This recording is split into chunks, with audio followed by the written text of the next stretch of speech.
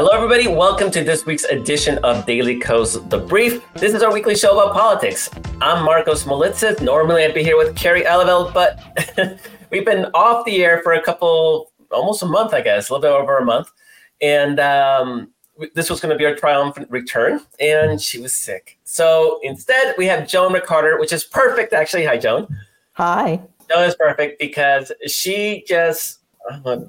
wasted's not the right word, right? But she just spent 3 weeks of her life covering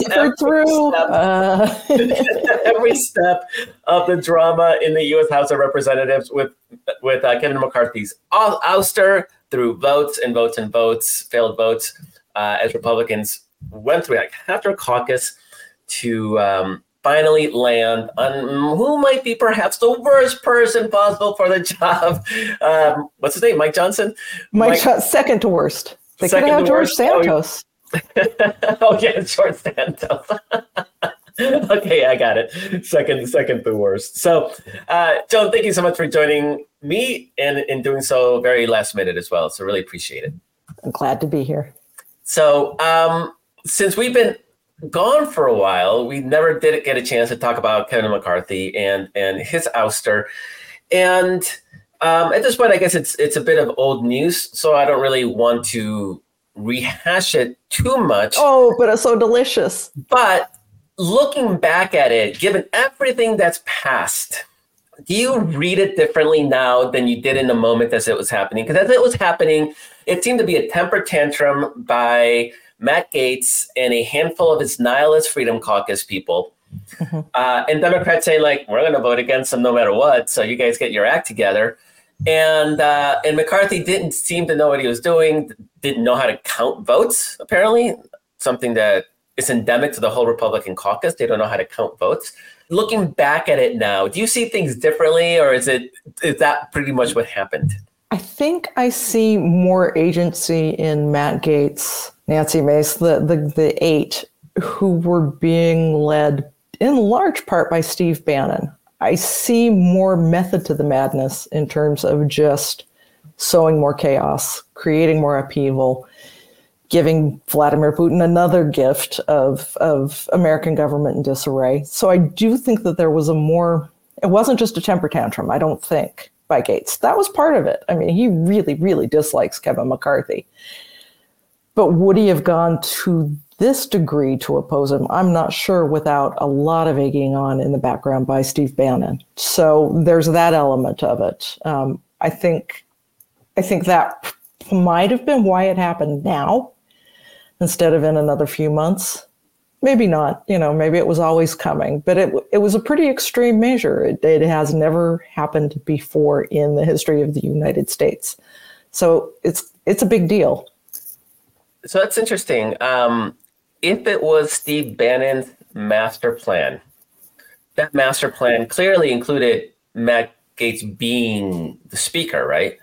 That was the end. I think it's still having Matt Gaetz there as the chaos agent, able to stir things up. I think that you saw that in one of the failed votes. First, Matt Gaetz was supporting Tom Emmer, who was nominee number 3 for the speakership.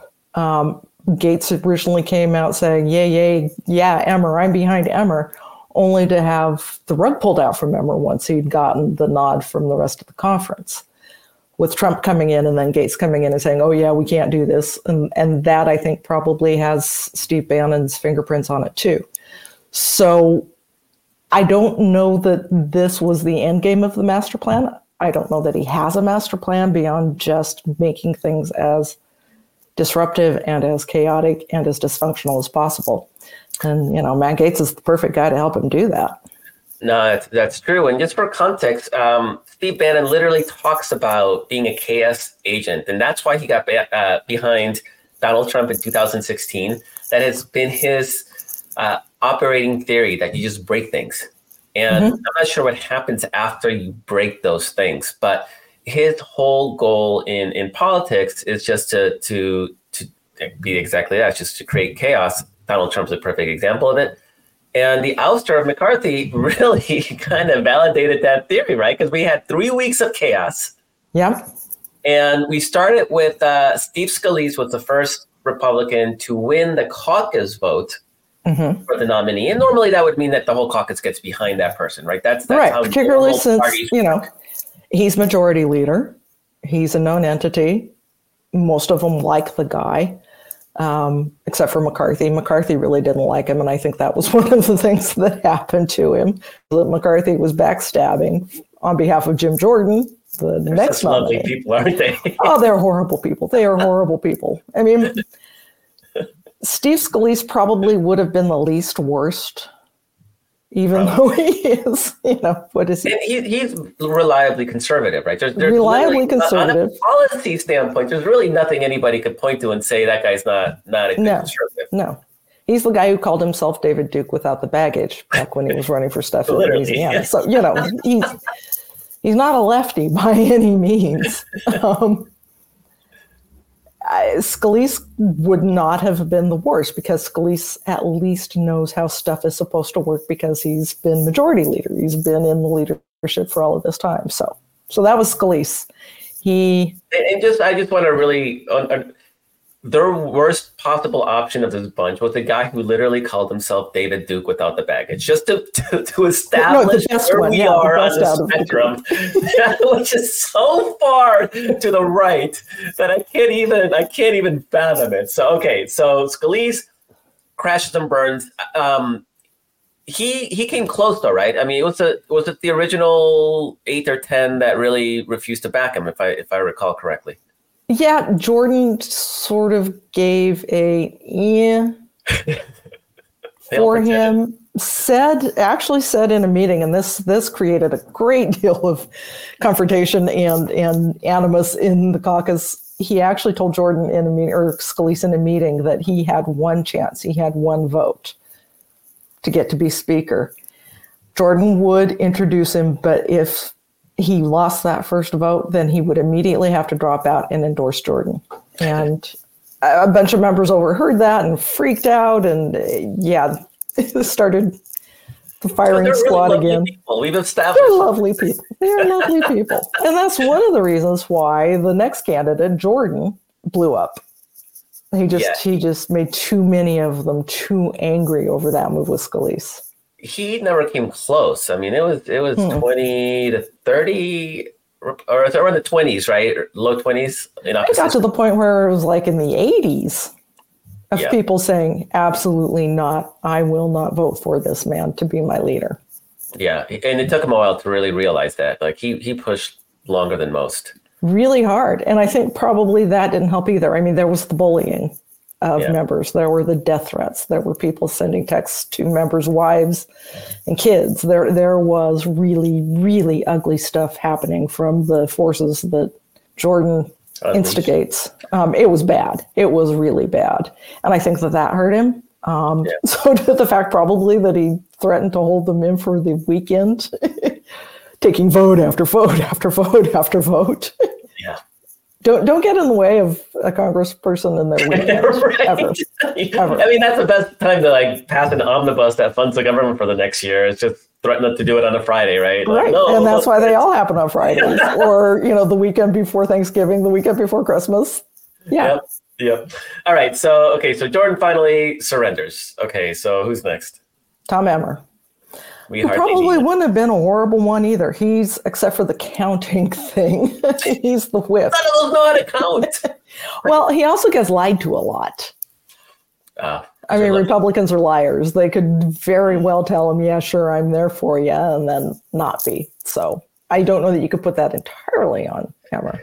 I just want to take a quick aside to note that Nancy Pelosi had the same margin of majority in the last Congress, and she passed all manners of historic legislation. And she always knew what votes she had. And she was smart enough throughout her entire career, not just the last Congress, to know when to let Congress people vote differently if they needed to because of their district. And she actually she knew how to manage, how to account for people's individual interests. Something none of these guys know how to do. No, they can't even do a basic count. It's absolutely amazing. Lying or not, at least nobody lied to Nancy Pelosi because she gave them no reason. Right. To lie. It wasn't going to go to the floor if she didn't have the votes. Yeah. That was just that. I mean, they couldn't get a defense appropriations bill passed. Yeah, Republicans refusing to pass defense appropriations, and they put it on the floor 3 times. So bad. All right, so Emmer, he just couldn't get the votes, right? He just couldn't get the votes. He couldn't get the votes. It started out looking good, like I said earlier, with Gates saying, yeah, sure, I'll help Emmer. I like him. He's a good guy. And then immediately turning around and stabbing him in the back once he got the nod from the conference. And then it just melted away. Support just melted away. And so was Johnson the next guy? Johnson was the last. All right. So I will, for full disclosure, the night that they had the caucus meeting that nominated Johnson, within the Republican caucus, Joan was working late because she, I think, worked late every day in those 3 weeks. She's working late. And I said on our company Slack, I was like, where do these people think they're going to keep getting these votes? Like, isn't this the definition of insanity, doing the same thing over and over again and expecting different outcome? And so we were convinced that this was Johnson. And quite quickly, we saw information coming out that showed what a disaster of a human being he was. Mm-hmm. Like, yeah, no, the moderates aren't going to go for this guy. Like, this thing's going to continue.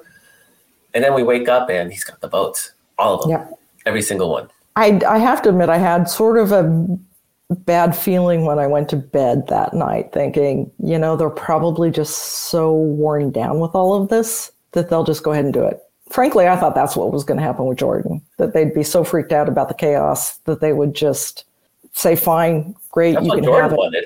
The problem with Jordan, of course, was that he was just so aggressive toward them and so bullying and so awful. An asshole, yeah. Yeah, they just couldn't. So we end up with this nice guy who nobody knows anything about. Lots of the new members, I'm convinced, don't have any idea who he is. Yeah, sure, he's Jim Jordan in a suit jacket, but he's nice enough. Yeah, sure, this guy. We've got to do something. We've got to land on somebody. So, yeah, okay, him. Yeah, I remember Ken Buck was saying he's a Colorado conservative who seems to, at least he acts like he cares about election integrity, right? So one of his big issues was election denialism, the big lie, and creating this fiction that Biden had not won. And he sort of had made that a litmus test. Yes. And suddenly you have Mike Johnson, who literally filed the legal briefs challenging the certification of Joe Biden's victories in certain key states. So he was a clear participant, an active participant. He was almost the architect of how Congress approached this, how the House Republicans and Senate Republicans said, okay, these are the states that we will deny certification of the electors for. That was him creating this. And somehow that was okay for Ken Buck. It was weird. I mean, I know his reasoning was something like, well, the courts are okay. If you're using the courts, that's the right way. Right. Taking it to the court was the right way to do it, which, okay, yes. But then when the court says no, in the Congress, you say, okay, fine, we give up. Yeah, exactly. So it was actually bizarre to see. We have a situation politically where 18 of those Republicans represent Joe Biden districts. And those districts are typically in an off-year election. There'll be more, lower turnout. You have weird dynamics. And in this case, Republicans won. And they're disproportionately represented in California, in New York, but, other places as well. First of all, most of them voted for Jim Jordan multiple times. Mm-hmm. Jim Jordan's got national name recognition. He's somebody that already Democrats were going to sort of wrap around their necks. And now you have Mike Johnson, who every day, Joan, it's like it gets worse. He is so coming in. Like this backbencher who nobody had heard of, who was, he was conspiring with Donald Trump and doing his shenanigans, but he had no public profile. Nobody bothered to do a quick Google search on him, apparently. And they all sort of fell in line. And you got 18 people that now have to run with Mike Johnson wrapped around their necks or anchor, whatever the metaphor you want to use. And it just blows my mind that none of them had any sense of self-preservation to either say, like, not this guy, or to cut a deal with the Democrats to get one of those guys as speaker, which seemed to be the logical outcome. And maybe, I know Johnson made this argument, like if you don't vote for me, we got to cut a deal with the Democrats. And apparently that was the worst thing possible. Yeah. And do you have a sense why they were so opposed to having one of their moderates be speaker and cutting that deal with the Democrats? Those Biden 18, I have no idea. Peer pressure, fear for their safety. their personal safety, their family safety, maybe. Certainly, they don't have fear for their political future because that was just signing their political death warrants. I mean, they're gone. A national abortion ban might be the mildest thing that Mike Johnson supports. Seriously, tell us some of the other things he's done. He is just so rapidly anti-woman, anti-LGBTQ+, anti-brown people, anti-black people, anti-anything you can be against that isn't white. He has said that societal ills like gun violence are because of no-fault divorce, birth control, the sexual revolution, feminism. I mean, these are this is just one of the things. He thinks that he believes in a religious litmus test to run for office. What else? I know we should have all of these things memorized. It's just that there's so many and they keep coming out. More and more stuff. Yeah, which one did I just see come in right now? Literally just came in right now. Was he compared environmentalists pushing for climate action to the devil. Oh, yes. The devil. I mean, it's not even saying like I disagree because of economic, impact to our economy and people losing their job. Like, there's an argument to be made. It's a bad argument, but he's not in this realm of existence because all of his policy beliefs he has said, I get all of my policy beliefs from the Bible. Yeah, all of them. And he means it. He means it. That's the part, right? There's a part where you can say things to get elected. You can say things to have a public persona or to be. I think a lot of these Republicans, like Matt Gaetz and Nancy Mace, I think they think they're Instagram influencers, not legislators. Yeah. He's a true believer. Johnson really believes that environmentalists fighting for, against climate change are the devil. I mean, it is almost hourly that something new comes out, and he's been speaker now for a week, maybe. I've lost track of time. It's like time-space continuum is all screwed up. It was last Wednesday.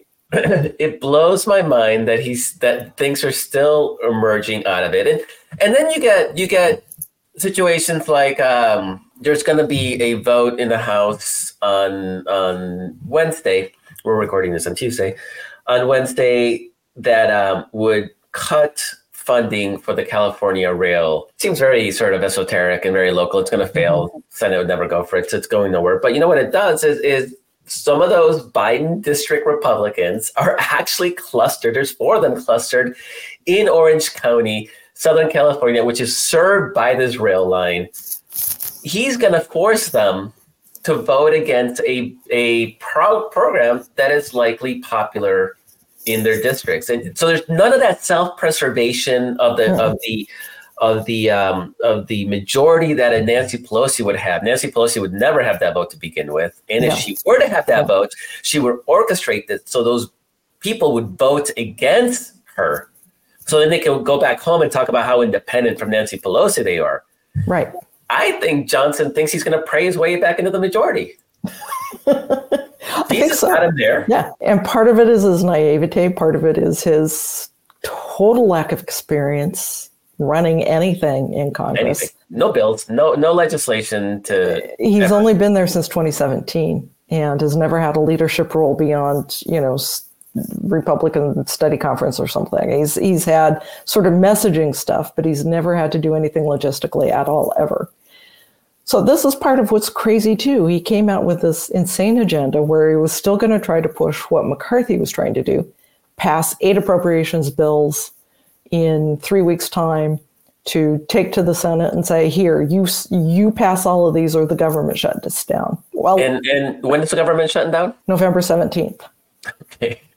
Good Yeah. luck with that. So that's in the bill that's coming up tomorrow is one of the appropriations bills. It's the transportation appropriation bill. They're going to try to do it, legislative affairs, housing, and there's one other that they're going to try to do just this week, and they're not coming in until tomorrow. And then they're going to leave Friday. And they're going to leave Friday. Because, yeah. So basically, and they also have the Israeli aid bill in which they're trying to cut IRS funding. They've got all of the, reprimands and censures and expulsions of members that are privileged and have to come to the floor. So he's putting out stuff that is unrealistic. And I think that his inexperience is one of the things that's really got me worried about how government's going to be functioning after November 17th. Yeah, it's been amazing seeing Senate Republicans kind of, you got the nihilist crew over there. They exist, the Ron Johnsons and the Tommy Tubervilles. But the mainstream Republicans in the Senate are just so frustrated. Yeah. They're not even hiding their disdain. Well, even the Johnsons and the Tubervilles were thinking, the House really is a little crazy. They kind of got to get their stuff in gear here. But then, they're all aboard the Mike Johnson train. And then you mentioned the Israel aid, and that's actually a kind of fascinating one. I actually think this is one place where they actually are being very clever, because what they're doing is they're demanding a offset to pay for first of all, they split off Israel from Ukrainian aid, which the Senate still isn't aboard, including Senate Republicans. Right. And Mitch McConnell, most importantly. Yeah. And but in the House, so they're splitting them, and then they're saying that they have to be offset. And it's clever because the Israel aid is, I forget the exact number, it's $7 billion, something like that. 14.6. Oh, 14. Okay. The Ukraine aid bill it's I don't know, 80 billion. 80 some, yeah. Yeah. So if they set the precedent that the Israeli aid needs to be offset, then why wouldn't the Ukrainian aid be offset? And there's no $80 billion in offset to be found. So it's a very sort of clever way to try to kill Ukrainian aid and do Putin's bid in the House.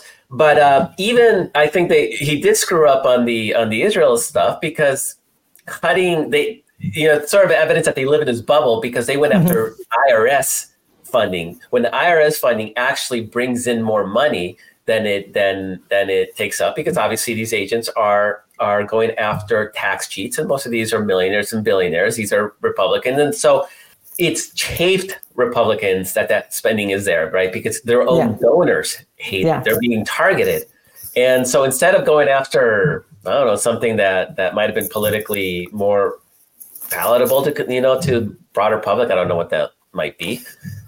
They went after something that just math doesn't even work out, and they're getting a lot of pushback on that, which has been kind of interesting. Well, it's just a gimme for Democrats to say, they're putting their tax cheat billionaires above Israel. This is what they're doing. They're playing politics with Israel to give their tax cheats a break.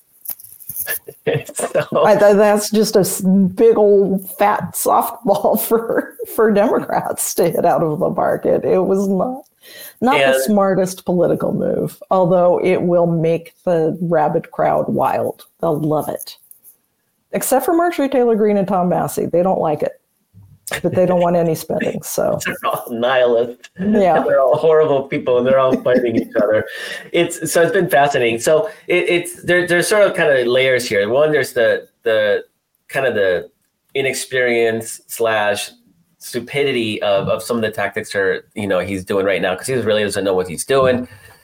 There's some real world consequences if the government shuts down, if they don't get their shit together. And I don't see how they do that. I mean, we may have to see a continuing resolution just to keep the government funded at current levels. And it might not be coming out of Johnson's office, right? That could be a discharge petition. Well, Johnson said he has been willing to do a continuing resolution either till, I think he said January 15th or April 15th. Okay. April is not going to fly with the Senate. That's too long. They're not going to let that go. And if it goes past January, that's when the 1% cuts that Biden agreed to way back when in the debt ceiling deal for the budget. If they didn't have all of the appropriations done by the end of this year, that agreement said they would start cutting everything by 1%. Everything. Defense, veterans, I mean, would that make border security, everything Matt would... Gaetz and Marjorie Taylor Greene happy? Yes, it would. So that's probably why one of the options that he's got for a continuing resolution would go into April. So he did put that out there as a possibility. But that's going to have to be to get past his crazies, all of the people that booted McCarthy. He's going to have to put really, really deep cuts into his continuing resolution, cuts that the Senate is not going to accept. So, nothing has been saved at all. It's only been worsened in the 3 weeks since we haven't had McCarthy. The rest of the nightmare still exists, only it's just a little bit worse because we've got a total newbie in charge of it. And if he does anything to anger the nihilists, they can still pull that trigger again, right? There's nothing stopping them from pulling a McCarthy? Nope. And Democrats would be happy to vote no. Right. I mean, there's also nothing stopping Democrats from pulling it too. Oh. that would be interesting. And so the last layer then is how this impacts the next year's elections. And this is, I've always been very bullish on the House Democrats' chances, just based on special election performance, where Democrats are significantly overperforming Joe Biden's numbers, and there is clear correlation between special elections and general elections that follow them. And also the fact that there's 18 juicy, plump Biden districts is ripe for their taking. And their majority is, you only need to take, 5, 6 of them? Might have to do the math. 6. 6, yeah. 6 it's because there are 2 vacancies now. The math is confused in my head it's very, very doable. On top of everything, Republicans now have a speaker who's never raised money. So this is literally one of the jobs of a party leader. Everybody thinks it's just to legislate. No, they're spending 80% of their time is raising money for everybody else. And this is where none of those, except maybe Scalise, but none of those candidates had really done any effort to build loyalty with the caucus by raising money. This is what Nancy Pelosi did relentlessly. Jeffries. And McCarthy, that's, one of the things that got McCarthy the top job was that he brought in a ton of money. Yeah, it was almost $80 million in the last 2 years. I think that's what he had brought in for his caucus. This guy's not raising any money. No. And I think he's so extreme that a lot of, I don't know.